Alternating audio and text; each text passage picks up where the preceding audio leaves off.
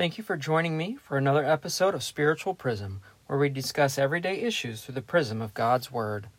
Today I want to speak on a topic that is twofold, but go hand in hand with one another, and that is trust and faith. I have titled today's discussion, Walking on Water, because I believe that most people, whether they are believers or not, have heard it said that Jesus walked on water. But have they heard the whole story or contemplated its meaning? Have you ever wondered why Jesus was walking on water to begin with? Or how did this event affect the disciples?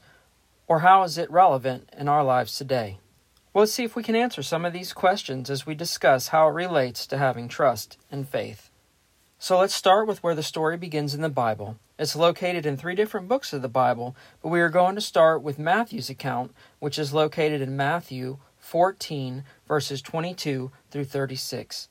But before I read the verse, let me set the stage for what led to this event. Alright, to begin with, Jesus has been traveling around, teaching and performing miracles, so crowds of people have started to follow him. While he was traveling, he received news that John the Baptist had been beheaded. Now we're going to pick up the story with Jesus feeding 5,000, which starts in the book of Matthew 14, verses 13, and I'm going to read through verse 33. And it says, As soon as Jesus heard the news, he left in a boat to a remote area to be alone. But the crowds heard where he was headed and followed on foot from many towns.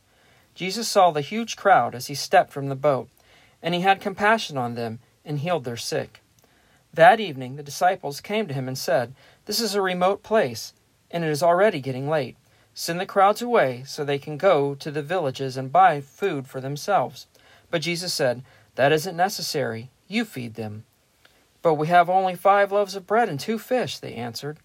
Bring them here, he said. Then he told the people to sit down on the grass. Jesus took the 5 loaves and 2 fish, looked up toward heaven, and blessed them. Then, breaking the loaves into pieces, he gave the bread to the disciples, who distributed it to the people. They all ate as much as they wanted, and afterward the disciples picked up 12 baskets of leftovers. About 5,000 men were fed that day, in addition to all the women and children.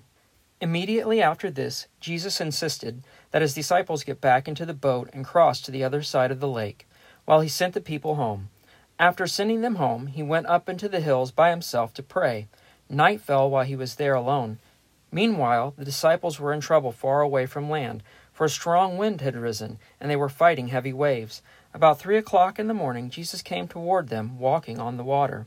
When the disciples saw him walking on the water, they were terrified. In their fear, they cried out, It's a ghost! But Jesus spoke to them at once. Don't be afraid, he said. Take courage. I am here. Then Peter called to him, Lord, if it's really you, tell me to come to you, walking on the water. Yes, come, Jesus said. So Peter went over the side of the boat and walked on the water towards Jesus. But when he saw the strong wind and the waves, he was terrified and began to sink. Save me, Lord, he shouted. Jesus immediately reached out and grabbed him. You have so little faith, Jesus said. Why did you doubt me? When they climbed back into the boat, the wind stopped. Then the disciples worshipped him. You really are the Son of God, they exclaimed. Okay, so there's a lot that took place here. First, Jesus feeds over 5,000 people with 5 loaves of bread and 2 fish. Remember, it was about 5,000 men plus women and children. And they had 12 baskets of leftovers. That's how awesome Jesus is. Not only did he feed them, he healed them and ministered to them as well. And remember, he did all this while trying to mourn the death of his friend John the Baptist. There is so much we could discuss about this miracle in and of itself, but that will have to be a topic for another day. I included the miracle of feeding the 5,000 because I think it's relevant for what takes place next, which is Jesus walking on the water and the topic of today's discussion. So let's start at the beginning. Directly after Jesus feeds the 5,000, he immediately insists the disciples get in the boat and head to the other side of Lake Gennesaret, or the Sea of Galilee. Just in case you were wondering, this is no small body of water. It has a surface area of 64 square miles and has a maximum depth of 157 feet. While they are heading across the sea, Jesus sent the people home and went to pray by himself. And as he's praying, nighttime falls. So can you imagine? The disciples are out in the sea, rowing away, it's dark, and they have gale-force winds and heavy waves to contend with. And to top it all off, Jesus isn't with them. Now, I don't know about you, but I'm sure I would be thinking, is this going to be the last boat ride I ever take? Because it's sure looking like the boat is going to go down if something doesn't change here. I mean, the disciples, they were rowing here. They didn't have gas engines or electric motors, only manpower. Mark tells us in Mark 6, verses 48, that Jesus saw they were in serious trouble, rowing hard and struggling against the wind and waves. And this took place at about 3 o'clock in the morning. The disciples must have been exhausted by this time, and probably thinking, why did Jesus send us out here in the middle of this sea at night? Then they see something walking on the water. They didn't know it was Jesus. They panicked and screamed with terror, thinking they were seeing a ghost. I know I would have been thinking, could this situation get any worse? We are about to sink because of the wind and waves, and now this, something walking on water towards us. Their brains must have been on overload. But then Jesus spoke and said, "Don't be afraid, take courage, I am here." Mark tells us that Jesus had intended to pass them by, but because they were so terrified, he spoke to them. Can you imagine the relief that must have washed over them when they heard Jesus' voice? Well, except for Peter. He had to make sure it was Jesus. He said, "If it's really you, tell me to come to you walking on water." Of course, Jesus says come, and Peter stepped off the boat and started walking on water towards Jesus.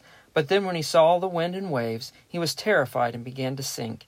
"Save me, Lord," he shouted. As he started to sink, Jesus grabs his hand and says, "You have so little faith. Why do you doubt me?"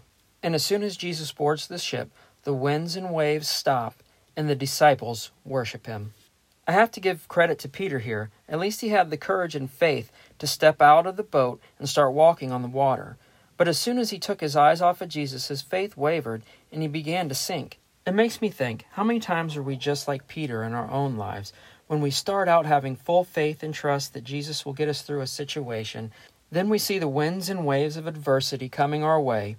We start to get nervous, take our eyes off of the Lord, and focus on the issues, and we start to sink. I know for me personally, I try not to let this happen in my life, but it still does.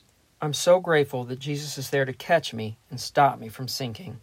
Now let's keep looking a little deeper into what took place so we can see how it ties into our topic of trust and faith. First, if we are followers of Jesus, we must trust in his directions. Look at the example he's given us here.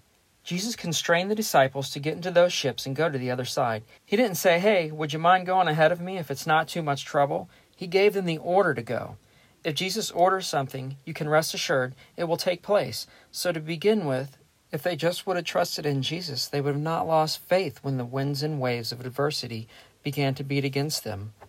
I mean, they just saw Jesus feed 5,000 people and perform a multitude of miracles and healings. But again, how are we just like that? When everything is going good, we have trust, but when things start to get a little rocky, we seem to forget why we trusted in the first place.